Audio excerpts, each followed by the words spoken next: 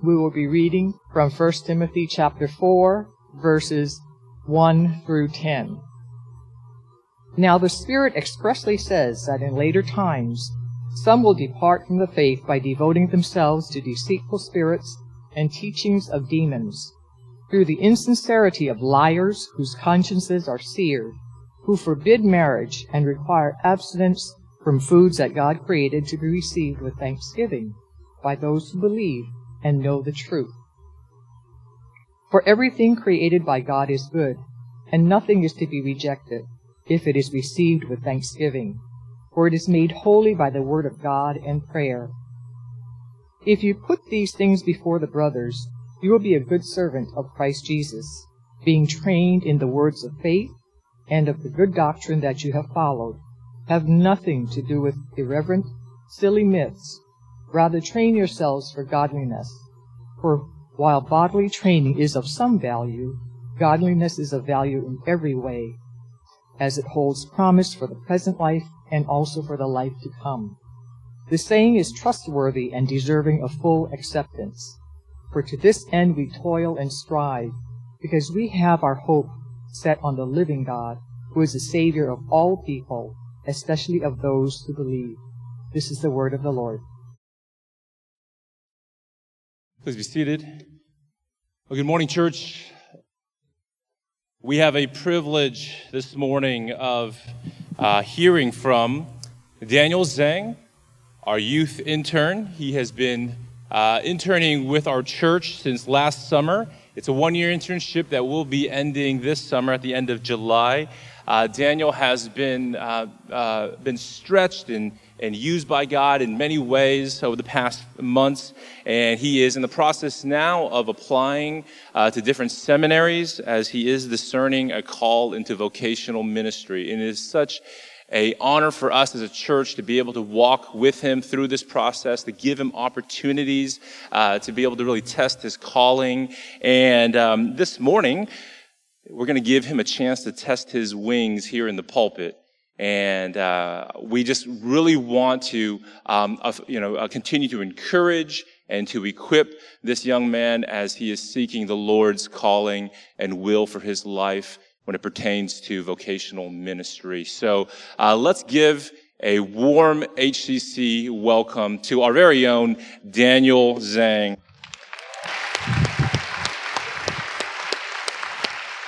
And Daniel, if you don't mind, I'm going to pray for you.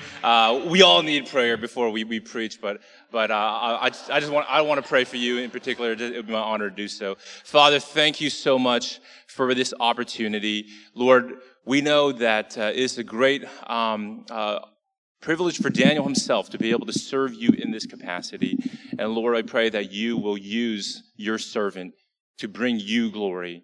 As he preaches his first sermon here in our service, Lord, I pray that you will just give him a freedom in the pulpit, a sensitivity to your spirit, and that you will fill him with unction, with power to be able to proclaim mightily your truth, your word to each of us. Lord, ultimately, draw all attention away from him to your word, to your son, Jesus. May Jesus receive all the glory. We pray this in Jesus' name. Amen. Amen. Happy Senior Sunday again. Congratulations to all of you who have survived so far. As Pastor Jason said, I've been the youth intern here for almost a year, and it's okay if you don't know that or don't know exactly what I do, because recently some of our youth aren't exactly sure what I do either, so you're in good company. Just some additional background about myself. I was born in Louisiana. I grew up in Dallas and then came to Houston for college, where I joined CCF and was able to do a lot of things that I never thought I would be able to do, whether it is teaching in CCF or becoming a youth intern or now preaching God's word to you guys here today. I realized that it is indeed a huge honor to preach God's word, and if you can't tell, I'm extremely nervous. So both to calm my heart again and to prepare us, I'll pray for us again. Oh God, we praise you because you're a God that gives us your word. And we thank you for the opportunity that we have to read it, to hear from it, and to learn from it. I ask that as broken words come out of my mouth, that they stay true to your word, that they don't alter it or change it for what I want it to say, but my words say what your word truly says. I ask that we would all be able to hear your word and apply what your word has to say to each of our lives. And we pray all this in your Son's most precious name. Amen. American society judges whether a particular person is good or honorable or admirable based on a few specific criteria, based on what they do or what they say, and that criteria changes over time. Whether it's with athletes and actors or politicians and pastors, we're willing to ignore certain parts of their behavior as long as they put a front that is good or respectable or how we want them to behave. For example, for our athletes, if they perform highly or not highly in a playoff game or in a crunch time scenario, we're willing to overrate them or underrate them based on their performance. We also have different standards depending on which team these players play for and whether we ignore some of their actions or not. For actors, it's based on what movies they perform in and if they're worth watching, if they're not known for sexually abusing others or the like. And for our pastors, we think, do they care for me? Or do they seem nice or approachable? Whatever profession it is, or whatever group, whatever person it is, it's easy for us to generalize and look at the surface and a person's specific few actions and say they are good and worthy of our admiration and respect, while ignoring other things and other parts of their behavior that may be more hidden. Paul critiques that view here in 1 Timothy chapter 4 and calls the Christian to go against this teaching that teaches what is good is those who follow a certain few commands that aren't even in Scripture, but instead calls a Christian to focus on a much harder and nebulous concept known as godliness. So today, we'll be studying 1 Timothy chapter 4, verses 1 through 10, and examining the question, why is exercising bodily discipline not enough to be considered godly? Why is exercising bodily discipline not enough to be considered godly? Henry last week covered how the church is to lift high the truth of God. And then this passage that Henry preached was used to transition into this section where we see an example in the first part where false teaching is used to break down the truth of God, followed by a section where Paul applies a corrective to how to fix the scenario to Timothy. So for a basic breakdown, in verses 1 through 5, Paul addresses this false teaching, and he applies the corrective in verses 6 through 8. And the main point that I am arguing for today is that the gospel calls for training in godliness, not bodily training. The gospel calls for training in godliness, not bodily training. Since this book is written to Timothy and to other of those who are elders, many might think that these commands of godliness might not apply to all of us. It's only given to those who are in authority, like pastors or deacons or elders. But I believe Paul here draws a line for all Christians to either pursue godliness and be servants and deacons of him, or to be servants and deacons of false doctrine and demons. So to explore our main point, we're going to first examine what happens when we are legalistic and overvalue bodily discipline. Second, how overvaluing body discipline leads to an undervaluing of godliness. And lastly, how knowing the gospel leads us to valuing godliness. There's an outline for you in the bulletin if you wish to follow along. So first, legalism leads to overvaluing body discipline. I'm going to define a few terms here so we can better understand what this is about. What is legalism? Legalism adds rules or regulations to make it easier or more simple for Christians to follow these rules. Legalists in the Christian sense often try to lower the standard that God has set by adding additional rules or caveats or exceptions so that they can say they have followed the law wholly. There are two levels of legalism that generally occur. First, there are those who believe that I need to do these things or follow these laws in order to be saved. But there's also a much more subtler form of legalism, which is I need to do these specific rules that are not in the Bible to be a good Christian, to be considered holy. Second, we're going to define bodily training or discipline. And I'm going to use the terms training and discipline interchangeably. It's just that. It's placing rules on oneself to either better oneself or to prevent sin. So in verses 1 through 5, we see that the teaching of Paul is warning against a form of legalism. This legalism emphasized bodily training and discipline and involved enforcing rules such as forbidding marriage and abstaining from certain food. This, I believe, is a second kind of legalism that I described. These people in the church were not trying to say, hey, I need to follow these rules to become a Christian. They were instead saying, we need to keep these rules that are outside of Scripture so that we can be a good Christian. If I keep these rules, I'll be pursuing God better. And if I keep these rules, I'll place my restrictions and my rules on other people so that I can look more godly. And they have to follow these rules. This was a part of the life of the Ephesian church that Paul was writing to. They had their struggles with society's philosophies, specifically with the idea of asceticism. Asceticism is a thought of being able to restrain certain things from your life, whether it be marriage or certain types of food, and if they abstain from it, they'll become more holy. Whether it was influenced by Jewish law or Greek philosophies, they believed that if they restricted these things, they would become better.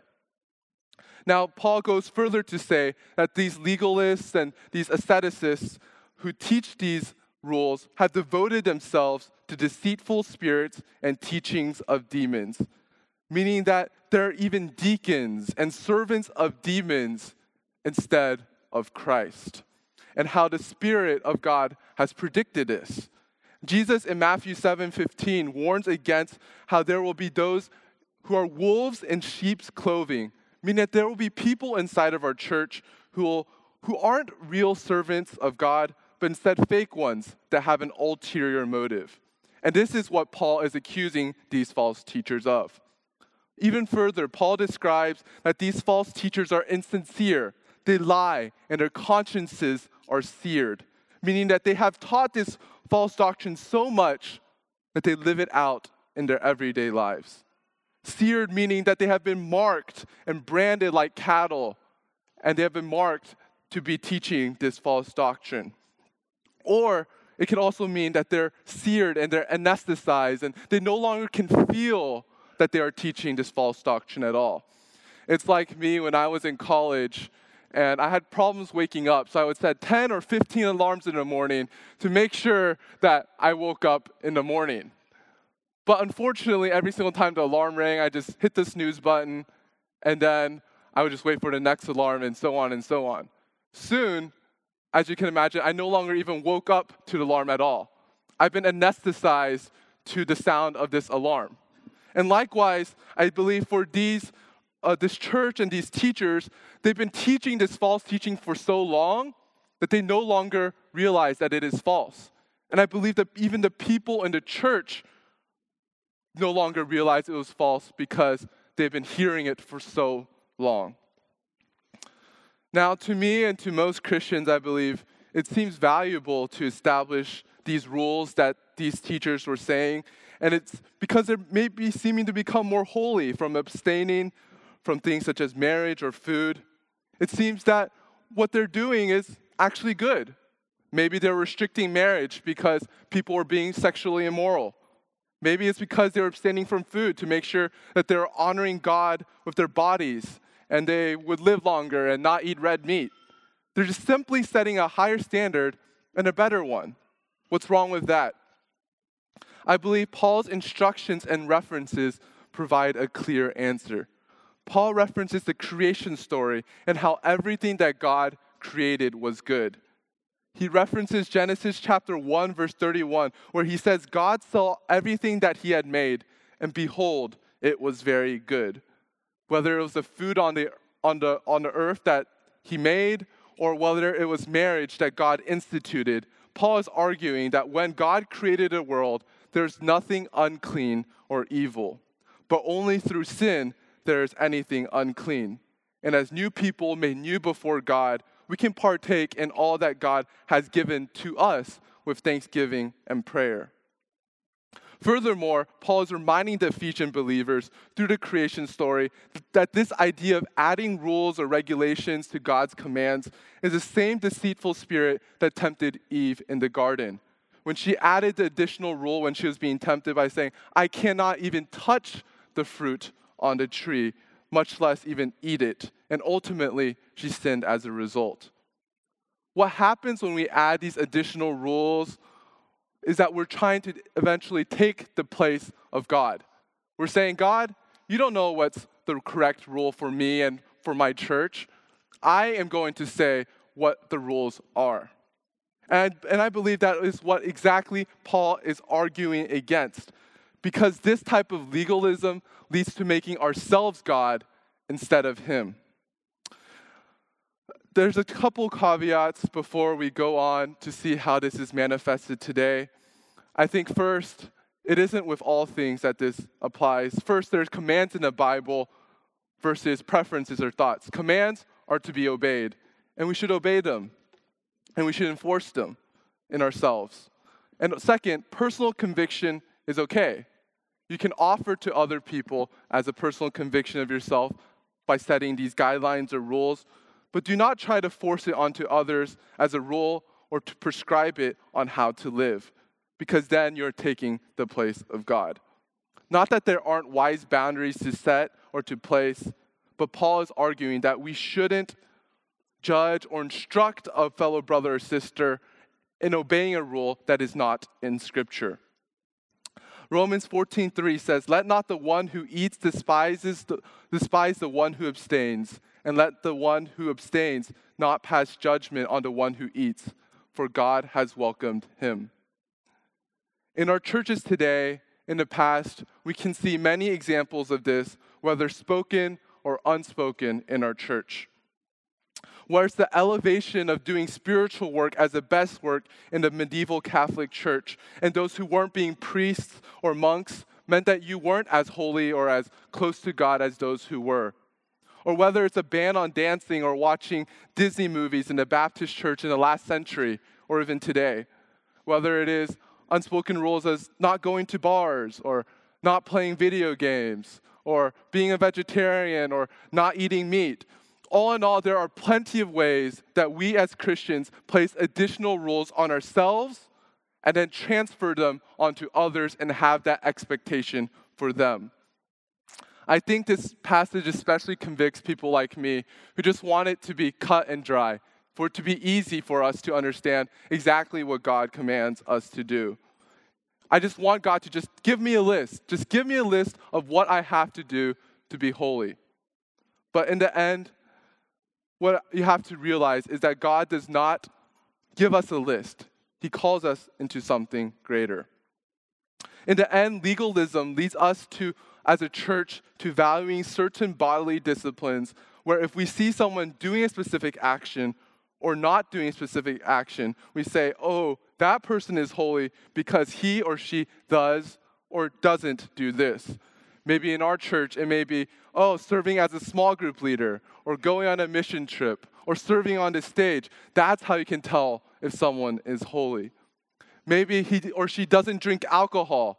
Now, I don't know what the lines are for each of us, or what exactly we consider, what exact bodily disciplines that we draw as lines for ourselves to consider whether someone is holy. But we do need to ask ourselves this question, whether we overvalue these bodily disciplines rather than what God's word has commanded us. So as a church, let us not let legalism to cause us to overvalue these bodily disciplines and training. Second, overvaluing bodily discipline leads to an undervaluing of godliness. Legalism doesn't just overvalue bodily discipline. It eventually leads us to undervalue godliness. Because if we are too focused on a few characteristics or behaviors that we expect, we ignore the greater view of godliness. We can see this in verses 6 through 8. Here, Paul is encouraging Timothy to teach all the things that Paul has commanded Timothy to teach the Ephesian believers, whether it's how the church should be organized, what dangers to look out for, and ultimately reminding Timothy that he is a servant of Christ, which is a contrast to being a servant of false teaching, and instructs Timothy how to rebuke the false teaching and what to teach and train instead. Paul tells Timothy to be trained in the words of faith and good doctrine. Words of faith meaning the gospel message, and good doctrine meaning what is true and right about God and his characteristics. And this means rejecting the silly myths, whether they are legalism or bodily disciplines, or just things that don't matter to the doctrine of God or the gospel message. Commentators note that apparently the false teaching was so inexact and fuzzy and random that Paul just simply dismisses it because it's not even worth addressing.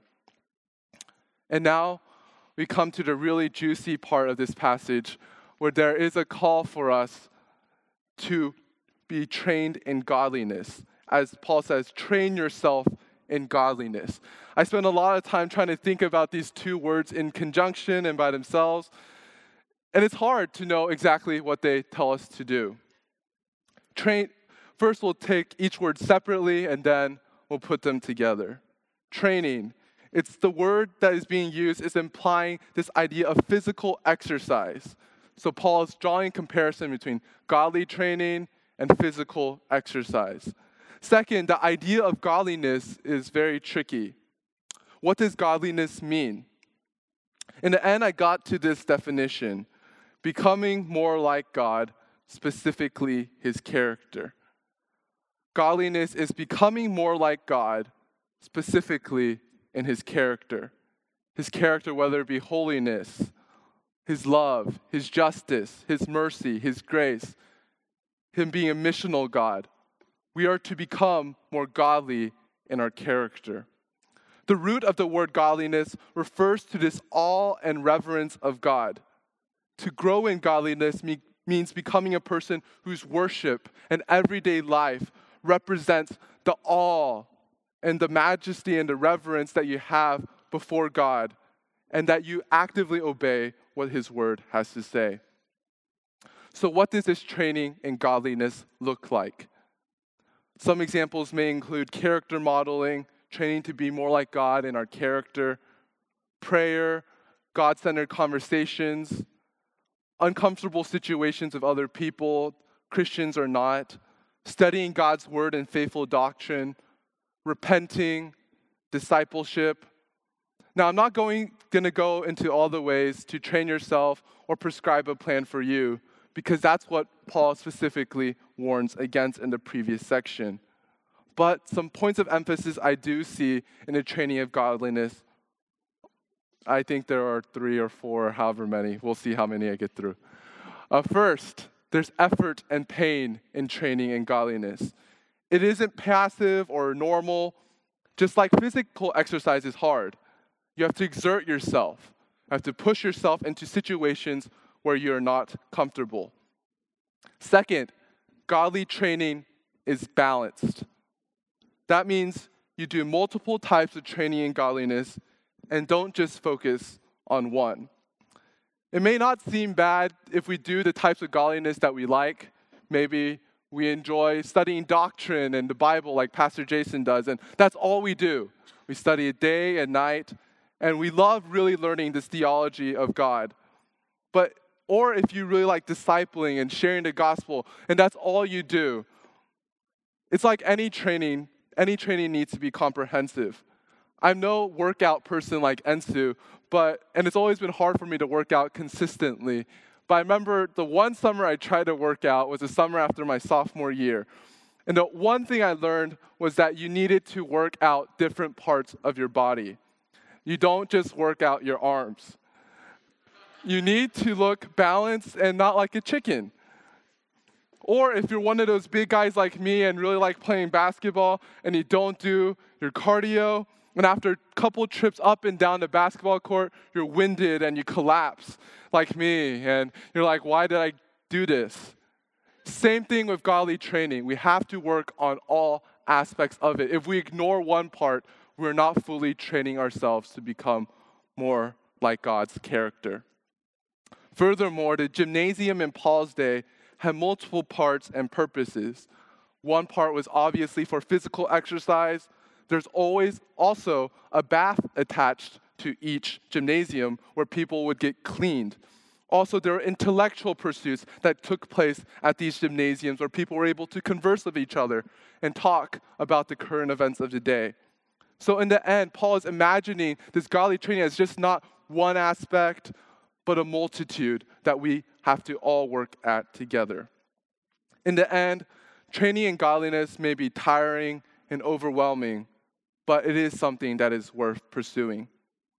In the next section, Paul here argues that the training in godliness that we do is more important than the bodily training that he describes previously. Paul makes two important points here. First, bodily training isn't without value. And second, godly training is more important than bodily training. First, I believe Paul makes a special point to say that bodily training isn't without value. One might be tempted to say Paul is stating that establishing these different rules or boundaries aren't good at all. So what's the point of even doing it? But Paul says that it does have value in preventing sin, or physical exercise has value as well. And even the restraint from certain things that God created can even be good. Second, Paul states that godly training is more important because it lasts forever. Rules that you set will be broken. Things that you do for your physical body now will fall away. But godliness lasts forever. It lasts beyond the grave and the new bodies that we receive, and holds eternal value. Because as Christians, we are called to resemble the character of our Creator. And that is a promise we can count on. So in the end, when we overvalue bodily training, forget that training in godliness has greater value, and we lose sight of that. Lastly, knowing the gospel leads to valuing godliness. Knowing the gospel leads to valuing godliness. So we see what happens when we overvalue bodily training, undervaluing godliness, and now we can see how the gospel shapes it all. Verse 9 offers a promise by saying, the saying is trustworthy and deserving of full acceptance. I'm of the opinion that verse 9 refers to verse 10 because of chapter 1, verse 15, where there's a similar structure. And even the context of both promises can be the same, although many other commentators suggest that it goes with verse 8. But in the end, it doesn't particularly matter because they're both helpful sayings and trustworthy because they are in God's word. So what is the statement that is trustworthy and deserving of full acceptance? That we pursue godliness because our hope is in God, is on God. And why should we put our hope in God? Because He is the Savior of all people, especially of those who believe. The verse that reminds us again that we have to toil and strive for godliness, further emphasizing that this is something we have to work for. So what is this gospel message that is said here? Paul explains it in three different parts. First, he explains that there is a living God. That means we have hope that our God is living. He is and was and always will be at work in our world. God is a living God. Second, he says that He's a Savior of all people. That means God came down as Jesus to save us from our sin, which we deserved God's punishment for. And He died for our sins. And He didn't stay dead, but since He is living, He rose again. And when it says of all people, it means that He didn't just come to save one nation. He came to save, or one group of people, but He came to save all types of peoples and nations. Third, there's a hope, especially of those who believe. And what this means is that whoever believes this truth and puts their hope in it by making Jesus their Lord will be saved from the eternal separation from God. They have this hope that they're able to grab onto. All in all, with the hope of the gospel, we're able to pursue godliness wholly. We're able to train ourselves in this way because we know who this God is. Without the gospel, we wouldn't have knowledge of God. We couldn't strive to become more godly or become better if we don't know who this is. In the end, if we don't know God or the gospel message, everything we would be doing is bodily training. It is exactly what Paul is instructing us against. Friends, if you haven't accepted Jesus as your Savior, your hope, and your Lord, there's no point in training in godliness. There's no point. Unfortunately, you'll just be one of those false teachers that Paul describes, and we'll just be making arbitrary rules and making ourselves God instead of Him. And for my fellow brothers and sisters in Christ, let us remember how and why we toil and strive for godliness. Especially for our seniors who are graduating or maybe moving on. It's easy when in a time of transition to stop striving for godliness and put that to the side for a bit. But I must urge you to continue in your striving for godliness and remember that it is because of what Christ has done for us. In conclusion, I know I haven't provided many specifics of what godliness looks like. So I encourage you to read this book here and examine what exactly godliness is and ask God in prayer to reveal it to you so that we may be a church that is known for our godliness because of what the gospel has done for us. Remember, our main point today is the gospel calls for training in godliness, not bodily training. I'll just close with a simple sports story. If you know me at all, I'm a huge Dallas sports fan. One moment I distinctly remember was the summer after my 10th grade year, and the Dallas Mavericks were in the NBA playoffs. After experiencing year after year of disappointment, whether it's losing to the 8th seed in the playoffs or being up 3-1, 3-1 in the playoffs, whatever it was, or I was just ready to give up. I wasn't hopeful. There were the 2-time defending champion Lakers. There's the upstart team from OKC. There's a recently formed super team in Miami of LeBron, Wade, and Bosh. So what's the point of even trying? All Dallas had was this German guy named Dirk, and he's been in his league for 13 years and hasn't won a championship. What's the point of even trying? If I were a part of the team, I would have given it up, called it quits. Just use the time to focus on other things, whether it be commercials, fancy cars, great vacations, not risking my life on the floor, basketball floor. Who cares about the championship? Likewise, for us Christians, we may often think that it may not be worth it to train in godliness. Might as well focus our energies elsewhere. Fortunately, that team was not as fatalistic as me and overcame all the teams and won the championship resoundingly, proving all the analysts wrong and that we could take home the Larry O'Brien Trophy and prove that the training wasn't for naught. Fortunately for us, unlike NBA players or Dirk Nowitzki, we don't have to be unsure if we'll get the championship. God has already won it for us. He guarantees it to us as we train in godliness. May we as Christians train for godliness as our goal. The time is now. Let's pray. Heavenly Father, we praise you because you are a God that is holy and is worthy of being praised. And we just ask that during this time as we come before your table, we're reminded of what your gospel has done for us, that it calls us out of this darkness and leads us back to you. And we just ask that you would remind us that you have called us not only just away from sin, but to become who we're created to be, to train in godliness.